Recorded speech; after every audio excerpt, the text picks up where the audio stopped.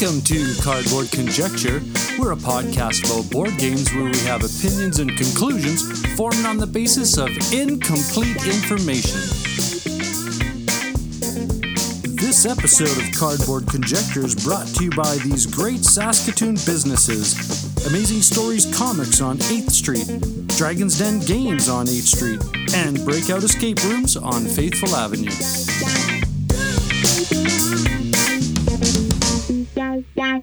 Welcome to Cardboard Conjecture. I'm your host, Norm. I'm Ryan. I'm Ian. And on this episode, some playing, some thinking, some doing. And Ryan, what is, you hear a train coming in? What's going on this episode? Here we go. We got the hype train coming in. We've got the Meeple Dungeon, Rob and Anna Marie.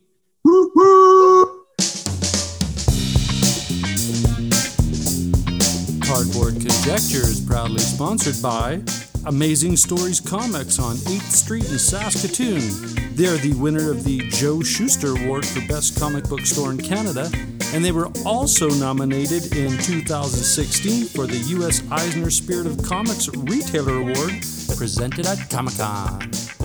Amazing Stories' amazing collection of comic books, board games, puzzles, and collectibles can be found in their store or on their new online website.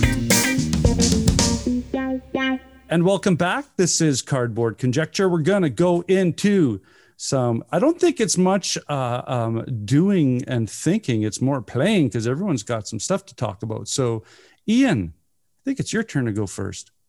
Okay. So, guess what I did? I played a game with people in my basement. What? It was awesome.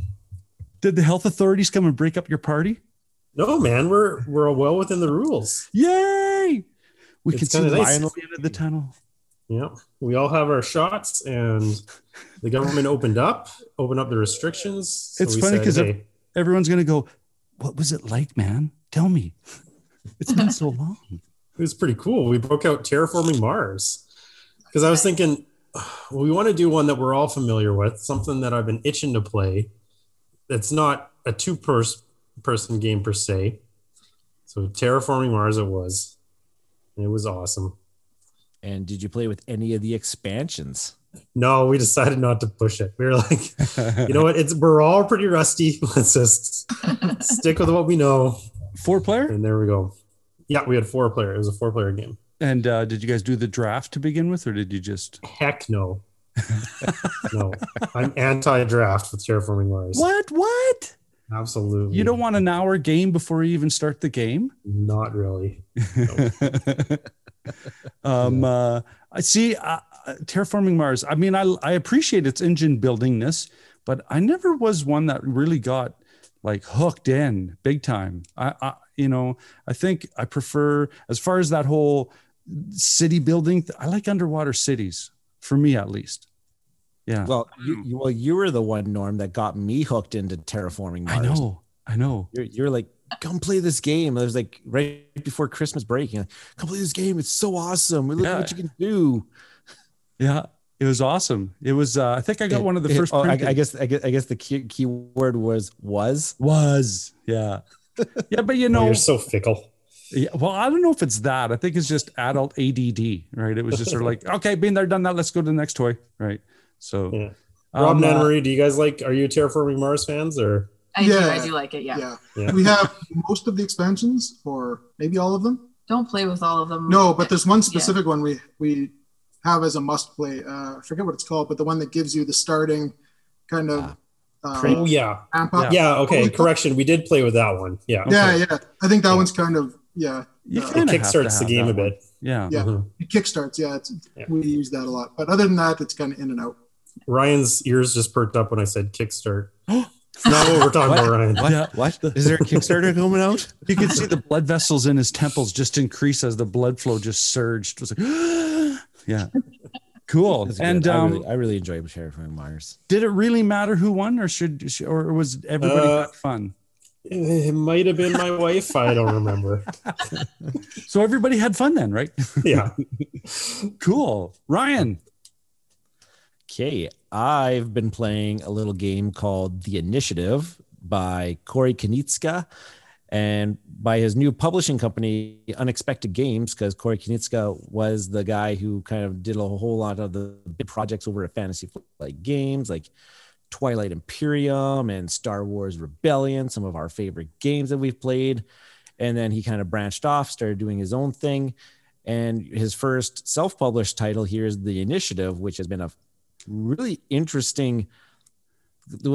How they advertise it is that it's a strategy co-op, code breaking type of game where you're going to be playing through the game.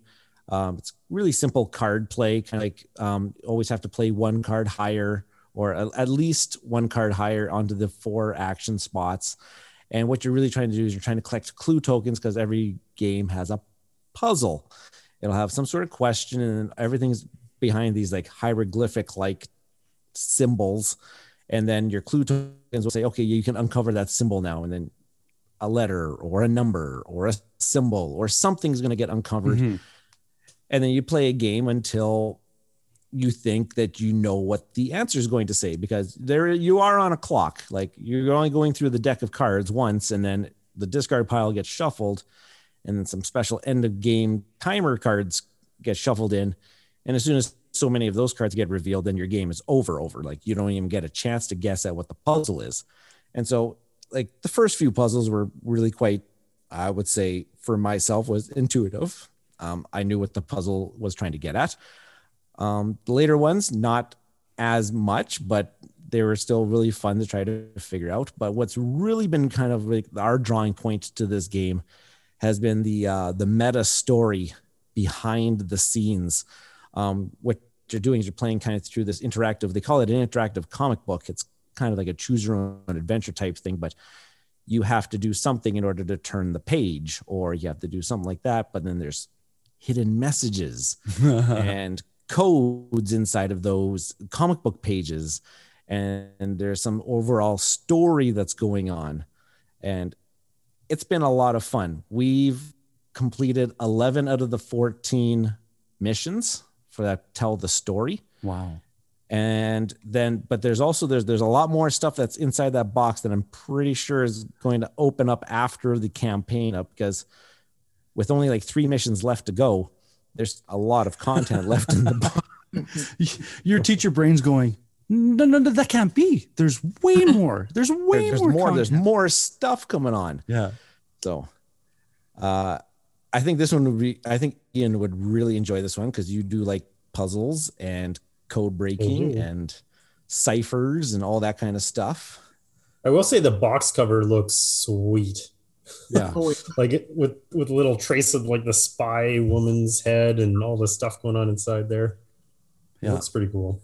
I have a question for you, Ryan, because I know you have a background in the comic book thing going on. Did that have like this kind of, two hobbies kind of breaching into one?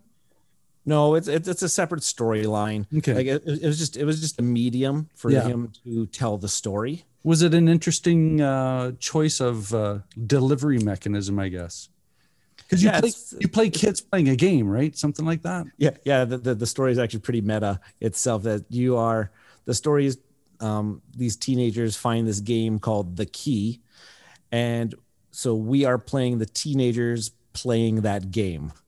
Is essentially what the story of this game is going on. And yeah, no, it's really been an interesting thing. Like, we haven't seen a game do what this is doing as its first installment. I don't know if he's going to continue trying to explore this type of avenue, but It's definitely a really interesting. Now, the puzzles themselves, like the code breaking itself, it's not super complex.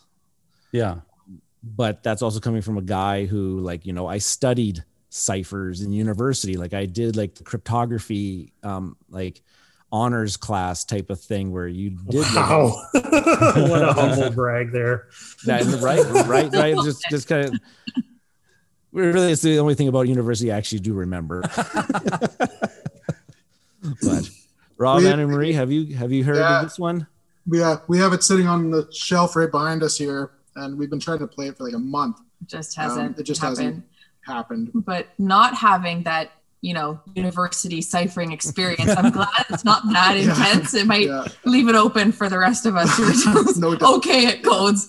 So that's good. Honestly, what it's really good at introducing people to those very simple, straightforward types of ciphers that you can have out there that people can decode messages with, like spoiler alert, I guess, or something like that. Like they introduce you to the substitution where like, hey, letters represent other letters in the alphabet, or the symbology. As you're talking about this, all I'm thinking is like, it's like National Treasure.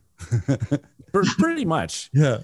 Pretty much it. Yeah. Except I don't know the geeky name titles, but hey, so another question, because you like Corey as a designer, are there Corey-isms in this game that you're noticing so far? This is a completely different thing than he's ever done. Really? Because I like what we really like. What I know him as is like the Star Wars Rebellion guy, Twilight Imperium, and other big things that he did at Fantasy Flight Games. This is actually very different. And from what I understand, somebody will probably comment on Twitter, social media, or something like that. But I think this was a rejected Fantasy Flight game. Like, I think he pitched this game to Fantasy Flight Games, but they weren't interested in making this. And so kind of like maybe that springboard, I don't know, but now he's actually he now has the opportunity to bring it out. Yeah. With having his new publishing company. So did he make the publishing company specifically to launch this game then? Is this his first title? I'm on conjecture. I'm saying that, but but it sounds like there was other things that were going on in the background too at Fantasy Flight and Asmodee and type all that kind of stuff. But now this gives him the avenue to the creative freelance. Just like music, every band there's going to be a solo breakout, right? Someone's got to do a solo album, right? Kiss, they all did their own solo albums. I mean, they went plywood, might not, but that might be the best analogy for this. Yeah. That's that Gene Simmons album was horrible. Oh yeah. I think I heard it in an elevator last time. So, my turn. I finally got to play, and again, Ian, I can appreciate your enthusiasm because I opened up. I got rid of a vehicle out of my garage, and I had this ability to have some huge open space, garage door open, and the side door open, and there's a nice big breeze coming through. And I thought, there's enough room for a board game table right in the middle here. We're going to have some open air gaming. And of course, I always check with my wife because I'm an idiot. And she's like, oh yeah, no, you guys are fine. And I mean, it was a big 4-foot table that I made up, and good distance and comfortable. Right. So Dave came over from Board on the Air, and we play Undaunted Normandy. And this is the predecessor to Undaunted North Africa that won, I think they won the Board Game Geek War Game Award, I think, or something like that. Something like that. And it's let me get the details here. It is designed by Trevor Benjamin and David Thompson, published by Osprey Games. I'm digging that publishing company. And it is World War II. You're basically hitting Normandy Beach, and it is a scenario kind of booklet campaign you're going through. And much like all of these campaign developed games, the first scenario, it's all scaffolded learning, right? The first scenario is, okay, let's start you out with baby steps. Here's the basic deck building card set. So you'll have, and how this works is so cool. You have your terrain or different tiles, double-sided tiles that you can, each scenario, you can build your map. There are victory point kind of waypoints that you can designate. Each tile has its own, depending on the image on it, it'll have its own defense, natural defense number. Like a forest will have a big defense number, and open field will have 0 defense. So your terrain will have strategic points of defense and attack as it's being built. Now, how do you move your people on the board? It's a deck builder. So you have your divisions, you have your riflemen, you have your scouts, you have your machine gunners, you have your platoon sergeants, and all of these cards.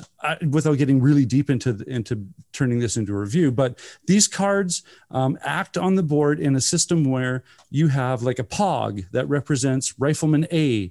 You have another POG that represents Rifleman B, and each card, it's one of these multi-use card systems where a rifleman can either move, attack, control, and I forget what the other one was, but they have all these options that once you have them in your hand and you have a hand of 4, and one of those cards is your initiative.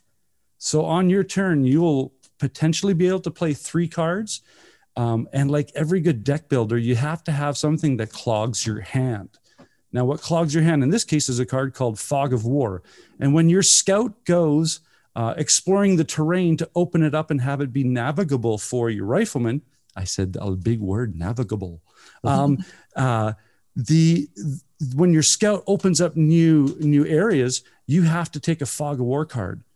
Now, the scout also has an ability where I think it's called Recon, where you play the Recon, you get rid of your Fog of War, and you're able to draw up a card. So there's a mechanism to get rid of this, this fatigue, this battle fatigue, I guess, is what it, thematically represents. We had a chance to play a really good first scenario, and I'm all in. I'm going to buy the North Africa because this is awesome. If you like deck building, and I mean, I'm going to talk about the variability. There's so much ability to have different scenarios, different strategic games. And I've often heard people say that because it's a 2-person game that they'll play it and then they'll switch decks, right? You play the Germans, I'll play the Americans, and they'll switch decks to see, let me try this strategy because I obliterated you on that one. So, you know what I mean? So yeah. Anybody, have you ever had any knowledge or playtime on Undaunted Normandy?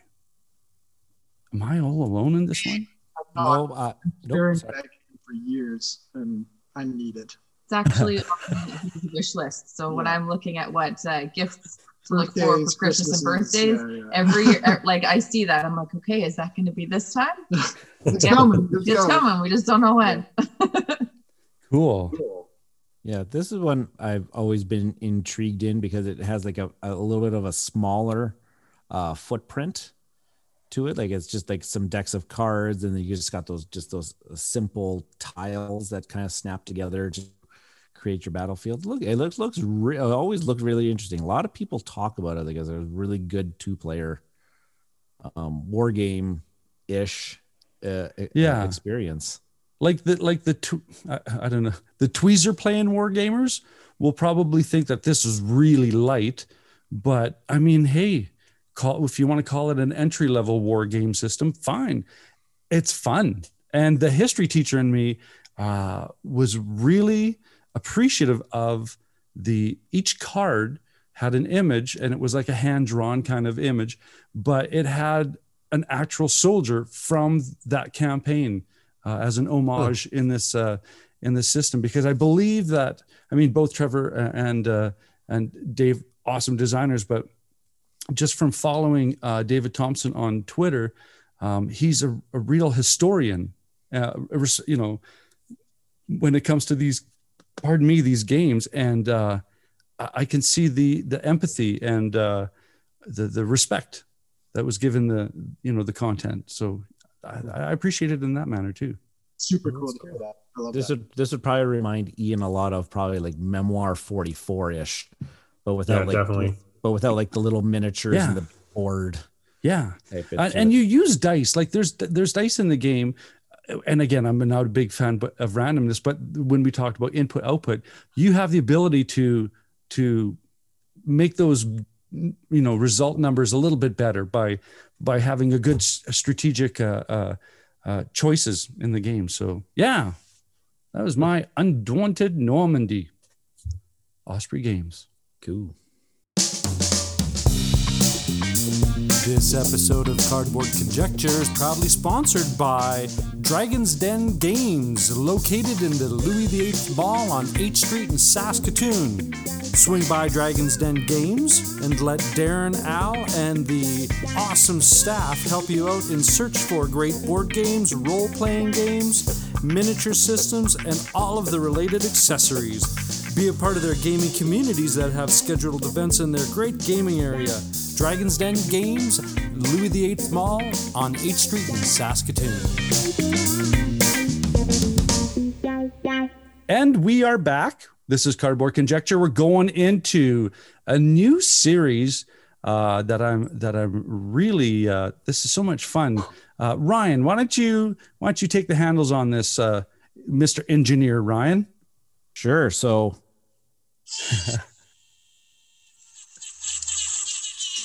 We're gonna go on. We're gonna hop aboard the hype train, but I had to have a little Aussie in there because we have Rob and Anna Marie here. And yes, we're gonna bring in on the hype train, the Meeple Dungeon themselves. We got Rob and Anna Marie here from, well, the Meeple Dungeon, but also contributors to the What You've Been Playing Wednesday podcast here. Welcome, you two. Thanks for having us. Yeah. So, what was it? The first installment was with the Friday Night Game. Yeah, the Friday Night Games guys. So this will be the second installment. Go for it. So before you guys start, I'll just for people who jump in, I'll give a quick explanation of what the hype train is, and it's your ability to make us spend some money because we'll be purchasing. It's the ability for somebody to come on and talk about a game from the past that needs more respect or because there's so many games coming out, a game that just got forgotten and should not be forgotten because it's such a good game. So we want to get good, important games back on the hype train. So that's what the segment's about. We're going to pitch it back to you guys. Who gets to go first? I think I'll jump in here first. So we've kept these games secret from you guys and from each other. Ooh. So nice. I'm very curious to see how this goes. But okay, so with mine, I think it's oddly very on point for me, for people that know me really personally, but kind of on the surface, it might not seem that way. So the game I'm going to talk about is a 2017 title, and it is from Renegade Games and Fever Games. It's a 2 to 4 player game. Any ideas? So, about 1,000. It's a tile laying game. Oh. And it's 2 to 4 player, but I really, really, really prefer this with 2. More like a chess style games. This one is Topiary. Oh. Now, Topiary is, I don't know anyone that has it other than us. And we bought it at an auction for next to nothing, I think. It was like $5 or something that we got it for. And we bought it almost with just intent of playing it with the kids. Mm-hmm. So, I mean, it even sat for a while. Like it sat on the shelf for a year, maybe, even after we bought it. And one day we decided to bust it out and play it with at the time he was 6 or 7 years old. And so, have you guys played this? No. I'm not sure. No, never I've heard of seen it. the cover. So cute. Yep. I've it's a- seen this game on the shelves. I have. Yeah. Yeah. So oddly enough, it is kind of on point for me because I am a horticulturist and I do this kind of stuff, but a lot of people don't know that. I'm a gardener. Okay. The part that just intrigued me when I saw this the first time, and again, this is the dark background to me, is I saw this and went, oh, cute, an Edward Scissorhands game. Yeah. Honestly, yeah, kind of. So the way it works is you're kind of constructing. Do you guys know what topiary is? Like act of molding a plant to make it look like something. In this game, you have visitors that are coming to this like fancy garden with all these topiary designs in it. And the idea is to make the greatest sight lines possible through here. So you want to see like a small one and then a slightly bigger one and a slightly bigger one and that all the way across the board. And you have a 5x5 grid made of these tiles. And in the game, there are There's a lot of different tiles. 8 different sculpts, and there's levels 1 to 5 of each sculpt. But in a 2-player game, you actually remove one set of 5 altogether. And then you randomly take 25 of these tiles, lay them out in a 5x5 grid with the center tile flipped up. Yeah. So you just see what it is. And then you get dealt a hand of 3 tiles. So the way the game works is you have 8 visitors, little meeples, that are coming to look at this stuff. And you're going to place a meeple on the edge of the board in one of 56 different spots on the board. So you can look diagonally across the board, straight up the board, straight across the board, any direction you want. Even you could be on just the corner and look just straight across the corner, right? So you're only looking at one tile. And the objective, is to lay out tiles in a line of your meeple from the smallest to the greatest size. So you can score the most points that way. And then what you do is you place a meeple down, and then you're going to take one of the tiles in its line of sight, and you're going to take it to your hand, and you're now going to have 4 tiles in your hand. And you're going to decide on which one of those 4 you want to put back down into that slot. And the strategy in this game is insane. I didn't understand quite at first the strategy and how deep it is. But every time you put down this meeple, you're flipping over one that you select from the line of sight. And then you place down another one in the hopes that you're going to create this line of smallest to largest. But then I come in. Then second place and throws that on its head because she puts one down on another spot and decides to throw down a big 5 in front of my 1, right? And now my one meeple is looking at a level 1 topiary and a level 5, and that's it. So you can't see over top of that level 5. So you're only going to score 6 points there. 1 point for the small one and 5 for the big one. But the more you can see across, the more points you're going to get. 1, 2, 3, 4, 5 points. And then also, the more of the same type you can see in that line, you're going to get extra points. So if you can see 3 dinosaurs in that line, then you're going to get an extra point per dinosaur. And so forth. But it's all these different angles that you can place your meeples at to decide on what tile you want to flip over. Because you could sacrifice one of your meeples to maybe only get 3 points in hoping that you can help out the previous meeple you laid down score more by, placing one meeple in a spot where he's going to get next to no points, but you're able to manipulate a tile in the line of sight of a different meeple. You know what I'm saying? And head over in hope that you can really increase the points of that one meeple's line of sight, even though you might be sacrificing that guy to see only 1, 2, 3 points, something like that. So it's super cool. And what do you think? Do you like this game too? I love this game. Yeah. It's funny because we first, like you said, we picked it up at this auction thing. Like, you see the cover and it's this little cute plant dinosaur, like little T-Rex, and you're like, let's get that for the boys. Like, I think it'll be something they'll like to play.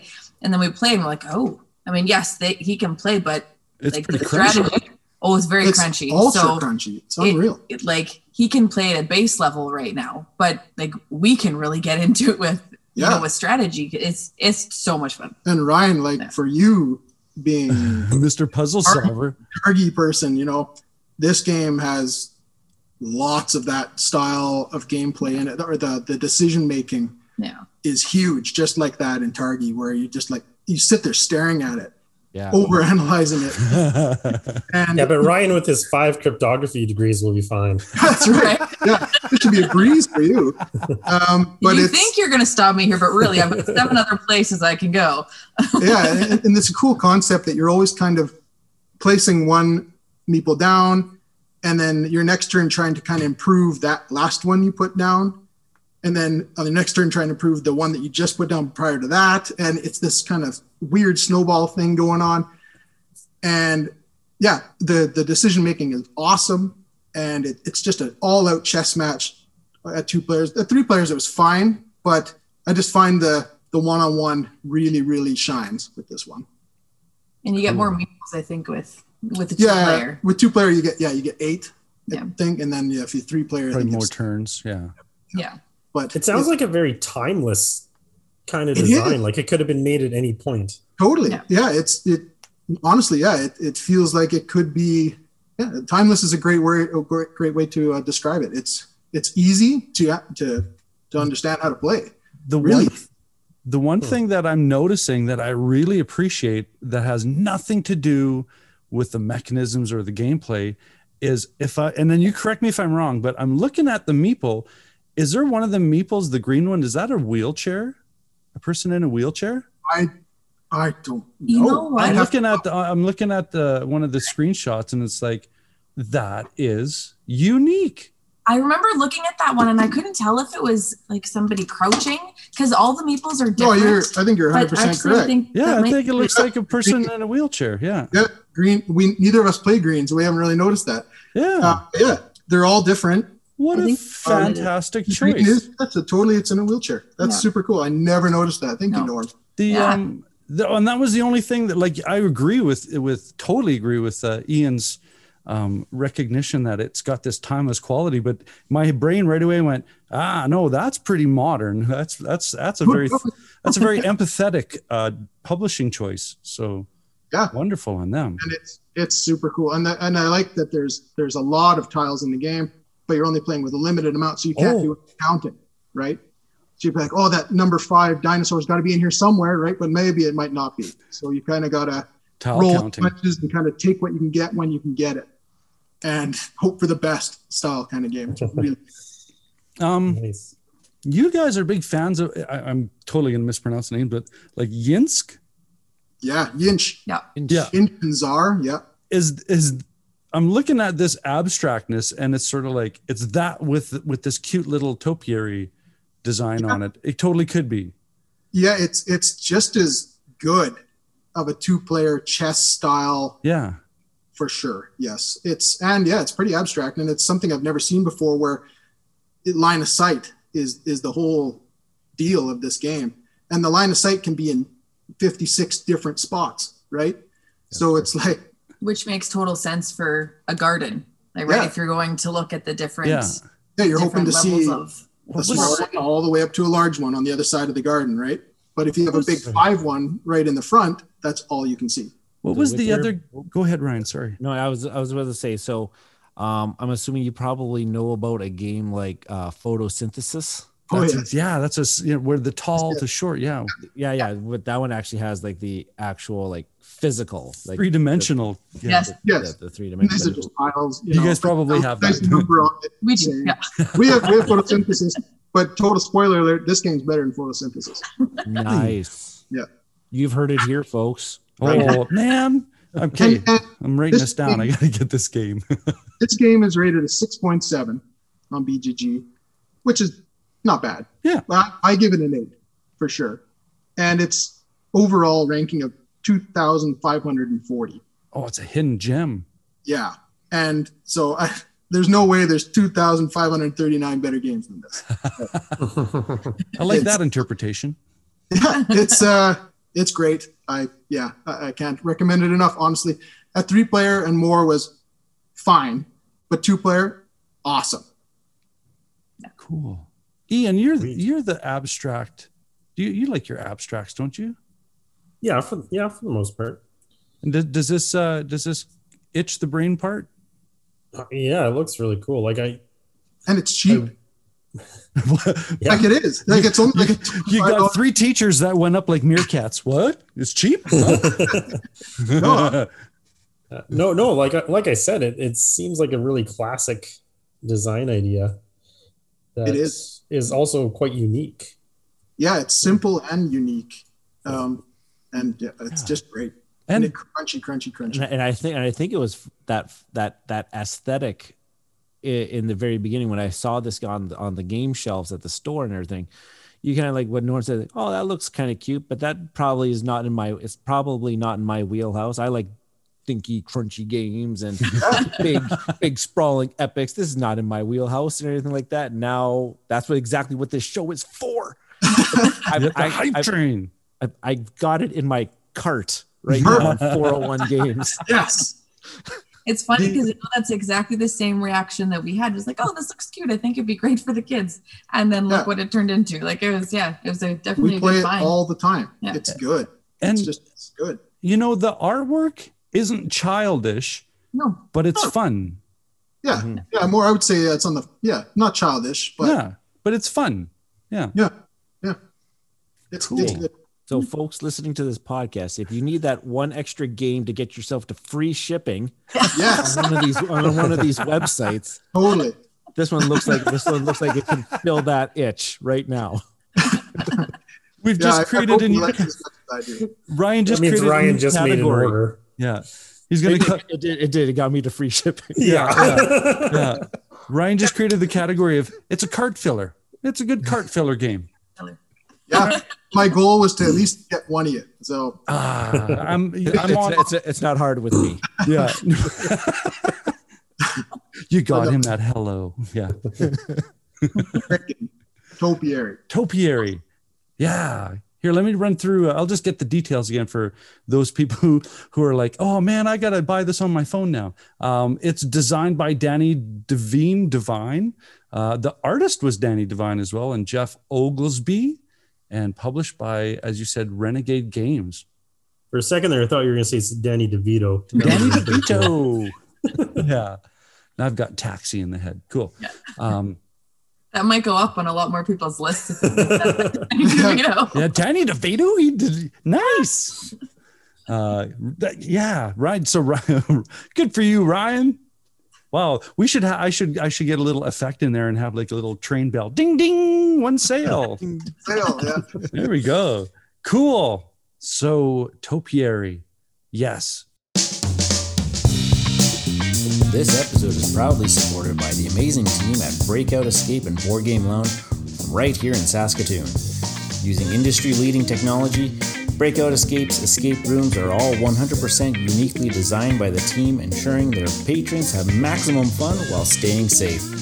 As well, they are a fully licensed board game lounge with over 400 titles to select from to ensure fun for every gamer, new and experienced. Be sure to check them out at breakoutsask.com. At Breakout Escapes and Game Lounge, they believe that life is more fun when you play games. All right. That sounds fun. What's Ryan's next purchase for the evening, Anna Marie? Well, following that one, I don't know if the type's kind of that exciting, but I really like this game. So this one was in 2016, and I don't know. I feel like it didn't get traction, but it's a deck builder, and I would say it's a light on the lighter side of deck building, but which is nice because you'd like to have that, the different variety, right? You don't want everything to be super hard, but it's 2 to 5 players. Just got my little sheets here. So 2 to 5 players, and it is ranked 9,145 on BGG. Oh boy. It's sitting in the root cellar. Very curious. So it's quite a ways down, but it's also got a 7.4 rating. So it's got a high rating on there. It's got some street cred. That's some peculiar Stats, statistics right? already. That's weird. Okay. It was designed by Derek Hodgins, Dave Phelps, and Jonathan Thwaites, and it was actually published by a local company here in the Kelowna area, High Roller Games. Oh, I know what this is now. This is a great choice. And I had no idea that it was 9,000 whatever. That's crazy to me. So go ahead. So, any ideas? No. Yeah. Didn't think so on this one. No. But I only pay attention to games made by people from Taxi, so right. Yeah. I'm out. Unless it was Christopher Lloyd. Plus, I didn't even know games existed in 2016. Wait, are you trying to tell me Andy Kaufman has a game? I'm sorry. Thank you very much. Nice. So this one is Vikings Raid and Conquer. So it's a great deck building game with a great theme. It's got that Viking theme. It's all done. Vikings from the History Channel. Yeah, there's this series. Okay. On the History Channel, and it was well done. Yeah.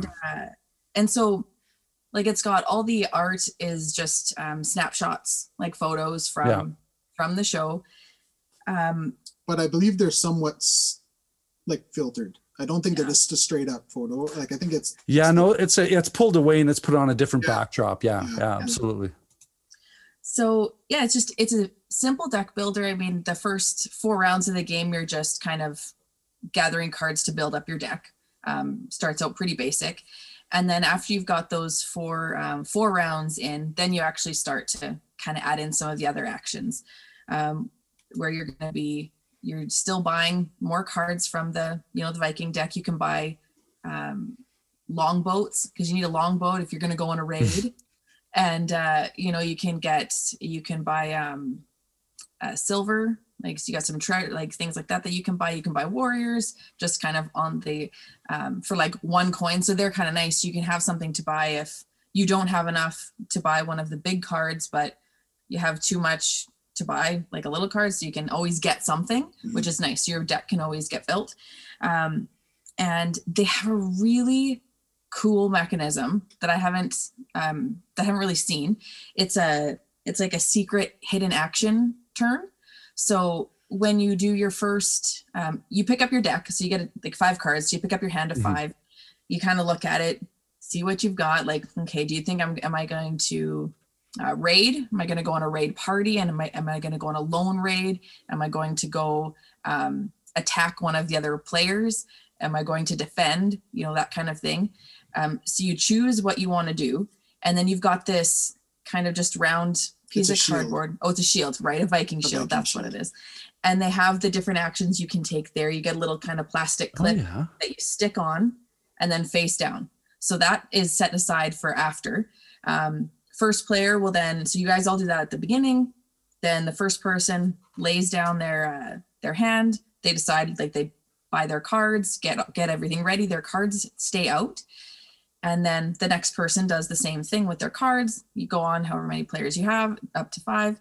And then once you've all done that, you trigger you all reveal what you've decided to do simultaneously, that turn at the same reveal time. your secret actions. And so then you do, like, if you anybody who is defending, they're going to go first. So they'll just all defend. You can kind of set aside gold or silver, if you want to later on maybe purchase a raid card.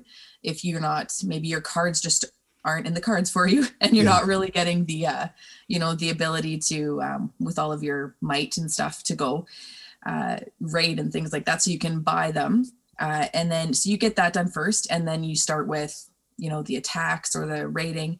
And if 2 people are both doing a raid party, it then will to determine who kind of is the leader of the raid party, because you're not going to be able to have 2 people raiding like the same thing. It's going to only be like 1 person.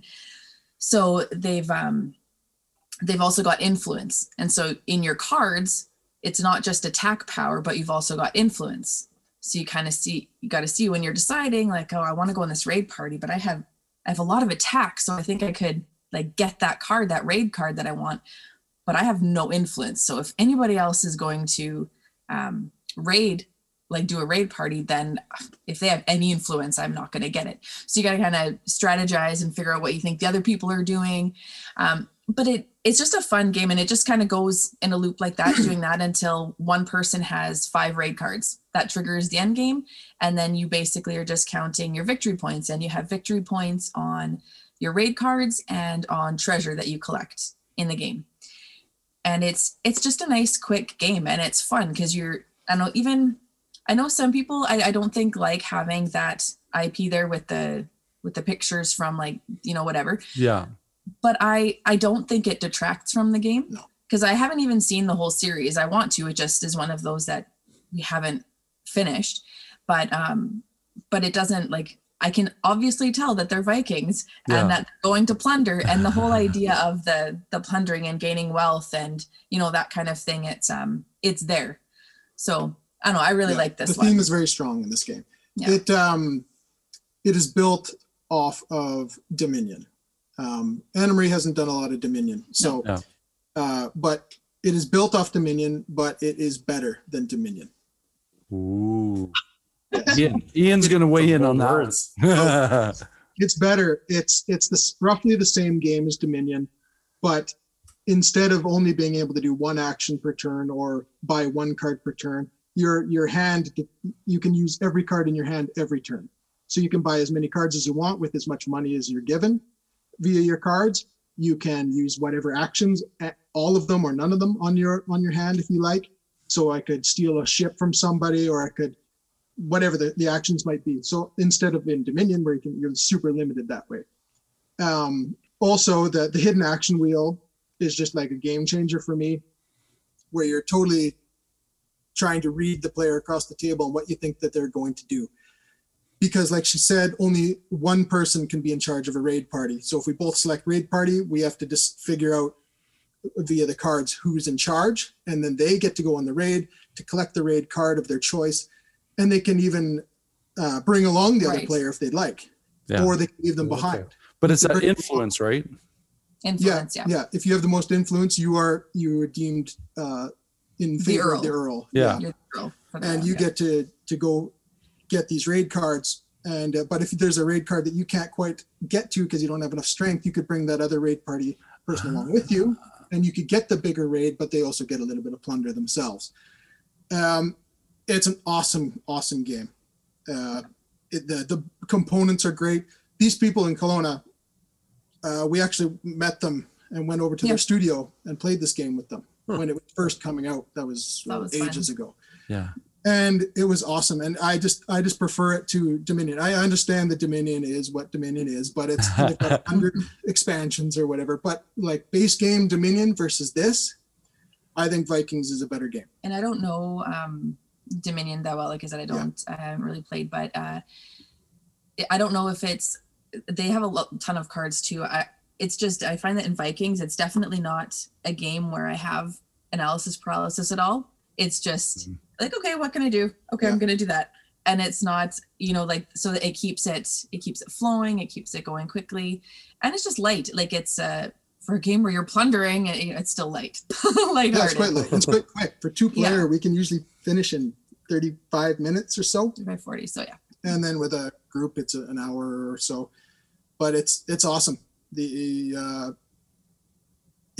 everything Dominion does, but a little bit more. And with that secret selection of actions, I think it just makes it over the top better. I just found it was surprising that it was over 9,000. Right. Well, do you think that the fact that it's from a TV show maybe people just to kind of overlook it? Yes, I think so. And the box art wasn't great. But inside the box, there's like a manual. Is the manual right there? Can you show them? Either way. Let me see. The art within the box, there's a manual, the board itself is nice, the cards are nice, but I felt the box art itself wasn't super, which is kind of I do have it. Let's admit, I'm looking at some image shots. I mean, it's not gaudy, and it represents the IP. Oh yeah. Right? No, I know. I'm just saying that's the cover. But this is the art they've gone with, This is the rule book. They could have had that on the cover. Right, yeah. Would have been better, so they misfired in a couple of different things. I know. Well, they were probably getting studio notes and stuff for what it had to look like. Yeah. But the game itself is really, really good and addicting. We'll play 3 times in a night for sure. And especially if you lose, you want to try. It's just one of the best deck builders out there, in my opinion. Honestly, it has no traction. It's not expansive, right? It is what it is. The whole game's right there in the box, and it's there's nothing more to it. So I think like pound for pound, it's a fantastic game. Cool. Yeah, that's my hype train game. Hey, Vikings Raid Conquer. I'm digging it because I mean, like you guys, like you guys mentioned how people get turned off that they're live images, right? And they're not artist renditions. And then the fact that it's an IP. I mean, there's so many, I don't want to say strikes against it, but there's so many perspective sneers, I guess, that people go, oh, they turn their nose up, right? It's like, oh, they use the movie art, or they use or even, well, I like this, I've never seen the show. Yeah. Right. Like, is it for me? And I'm fully guilty of that, because I don't think I would have bought this game except for I saw on the local news website here, Mm-hmm. it advertised. And I was like, oh, really? A local game company making a game? And you want to support it. Yeah. So I went out and bought it just because it was made in Kelowna. And then they contacted me through Twitter to come out there and play it with them. And, Nice. I was like, oh, this is, yeah. And then it just blew me away. It was fantastic. Yeah, because it definitely has that aesthetic that it would just be at one of those little pop-up shops in the middle of the mall during Christmas season. I know. Yeah. And be like, hey, Vikings is hot right now. Here's a Vikings game with Vikings calendars and everything like that. But Has totally, has that aesthetic. It does, but my goodness, it's Dominion though. Like it's that good. It's really good. And I'm going to pitch this to the Dominion expert on staff here, Ian. I want to hear what's going on in your head. Like, nope. Well, I think that action. I'm curious about how that action wheel works, because I think that's a really neat idea. It is cool, Yeah. and it's better with a higher player count. It's good. Oh yeah, it would be, yeah, because But awesome with so high many player. moving parts. Yeah, it really sounds kind of Race for the Galaxy, like that role selection and like kind of like Race for the Galaxy-ish It's type it has of that thing feel. in there. Yeah. And are there any that's other interesting. kind of, I don't want to say penalties, but not deficiencies, lesser powerful actions if people are taking the same thing? Like the raid is the one where you said, oh, if you're in competition for the raid, then it's your influence, right? Are there any other kind of, oh, we both pick the same thing, so we don't get as much kind of thing? Not really. No, if you defend, anybody who defends can, stick away some silver, lock it in. Mm-hmm. And anybody who attacks, that's basically going to be when you attack somebody, if the person is another little fun quirk, if the person you're attacking has done anything other than defend, so if they've chosen anything except defend, all you have to do is beat their base defense of 5. You only have to equal it. You have to equal or exceed on your attack power of their base defense. If they've chosen defense, however, they're gonna have their base defense plus their base attack plus any attack they have put down in their cards. So then at that point, then you have to have a ton of attack so you can beat that huge one. Otherwise, But you don't get nobody anything, knows what anyone's doing. but it's all hidden. And so like my hand might have a ton of attacking cards in it. But I know that Anna Marie's deck has a lot, like she's not much into attacking, so she defends all the time. It might not be worth me attacking her. It might be worth me just going on a raid. But in order to do a raid, you have to have drawn a longboat. So the more longboats you have, the more chances you have of going on a raid on any given turn. And it's super cool. You have to sit there and think and judge the person across the table. What did they play last time versus what do you think that could come up this time? Because if you attack them and beat them, you steal their plunder, right? I was going to say there's a bit of take that to it, right? Yeah. Yeah, So you you take get their to- cards, and it's the first to 5 wins or triggers the end of the game. So if you win the attack, you can take one of their cards. You can search through their discard pile and take one of their discards, or you can blindly take the top card from their deck. And if you have successfully attacked them, you also have the opportunity, if they have a raid card, if they've already gotten a raid card, to get that from them. And to get that, you need to beat their strength. You have to have enough strength to take them out and beat their raid card. And on top of what their raid card is worth. So if you're like super stacked, you might dogpile them. Getting that, right? Especially if they didn't choose defend that turn and they were doing something else. And you just slaughter them and then you go and take their stuff. But you would have to have a really good hand. So you both probably have stories of, I dodged when I should have weaved. Yes. Yep. A lot of that where it's like, no, when they reveal the everything at the same time, right? And you're like, I swear he's not everything but that. Yeah, right. And one of my favorite times in one of our recent or recent-ish, I guess, plays is there's a card in there where you can choose. You can either take out one of your opponents, like the player you're targeting. You can take out one of their longboats, or you can search in your deck for an additional longboat. So depending on what you've chosen on your, secret action. So I chose to take out one of his longboats, which saved me because he was coming to attack me that turn, and he couldn't attack me anymore because he didn't have a longboat. Yeah. So it worked out in my favor. Yes. that turn. There's a lot. It can be very take thatty depending on who chooses what. So this isn't a Care Bear game at all. No. It's cool. Good. It's super interesting. It's a lot of fun. Yeah. Oh man, Ryan, is it in your basket? No, it's not available on all these other board games. Not at least not the popular ones. Yeah. I don't know. Not the big ones. Look at their website. I think they sell it locally, but I don't know. It's been that was 5 years ago, I guess, when we bought it. So. Oh, be careful, because I think you just identified a unicorn for Ryan, and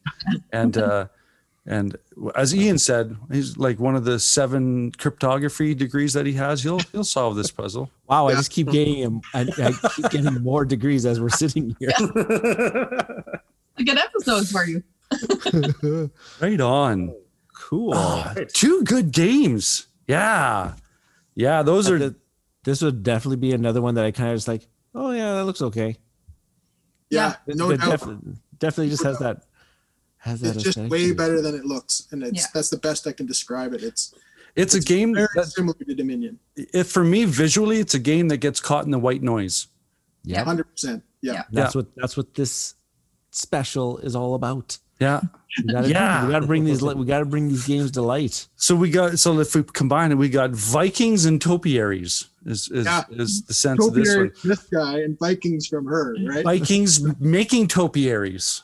Yeah. There you go. Sven, that's a great looking giraffe. Thank you. Nice. Oh, I see. And topiary, I might have to go. Yeah.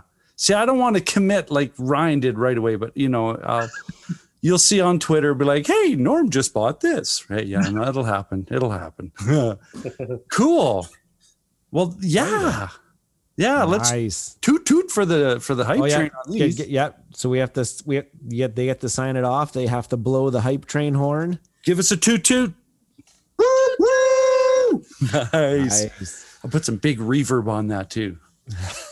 So yeah, just before we wrap up, how about you guys tell us about what you do on the interweb and how people can find you?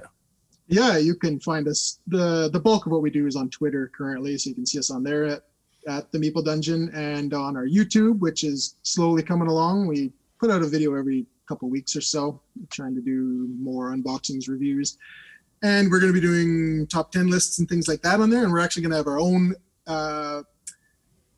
podcast later this summer, and with a few other guys locally here. And that's where you can find us, the Meeple Dungeon. For now, that's our thing. And we're actually looking at putting together, fingers crossed, a convention here. Yes. So we'll have to talk. Yeah. So it's we're making our way there. But you can see us on Twitter all the time, constantly, as these 3 know. Yeah. And also, I want to plug the fact that very proud that you guys are also contributing cast members to What You've Been Playing Wednesday. Yeah, absolutely. We have not missed 1 week. Yeah, absolutely. They are much better than I am. Yeah, we're in the big C, Captain. Way better than I am. Right on. That's such a fun, it's awesome. fun show to listen to. Quite enjoy contributing. So thanks again for having us on that too. Oh, it's so much. Well, and I don't know about what you guys, but every time I hear it, every episode, there's always a game I'm buying. Oh, absolutely. Everything. Yeah. And it's usually with cranky smile. It's like, oh, come on, you guys. I promised I wouldn't get another 4 games this month. Right? Yeah. And I always tune into what the Meeple Dungeon is talking about, because they always have a very similar taste in game that I'm playing. Yep. Or they play a game usually about a week or 2 before I'm playing it. And I'm like, oh, they just talked about it. Okay. And in a couple of weeks, I'll make sure that I get to it. Cool. Well, that is, we're getting to the wrap up point on a awesome hype train. Ryan, ding ding on a purchase during the episode. And I'll probably do some after show purchasing. So that being said, thank you so much for listening. Thank you so much for caring about what we have to say and try to convince you to purchase. I have been your host, Norm. I'm Ryan. And I'm Ian. And we'll catch you later.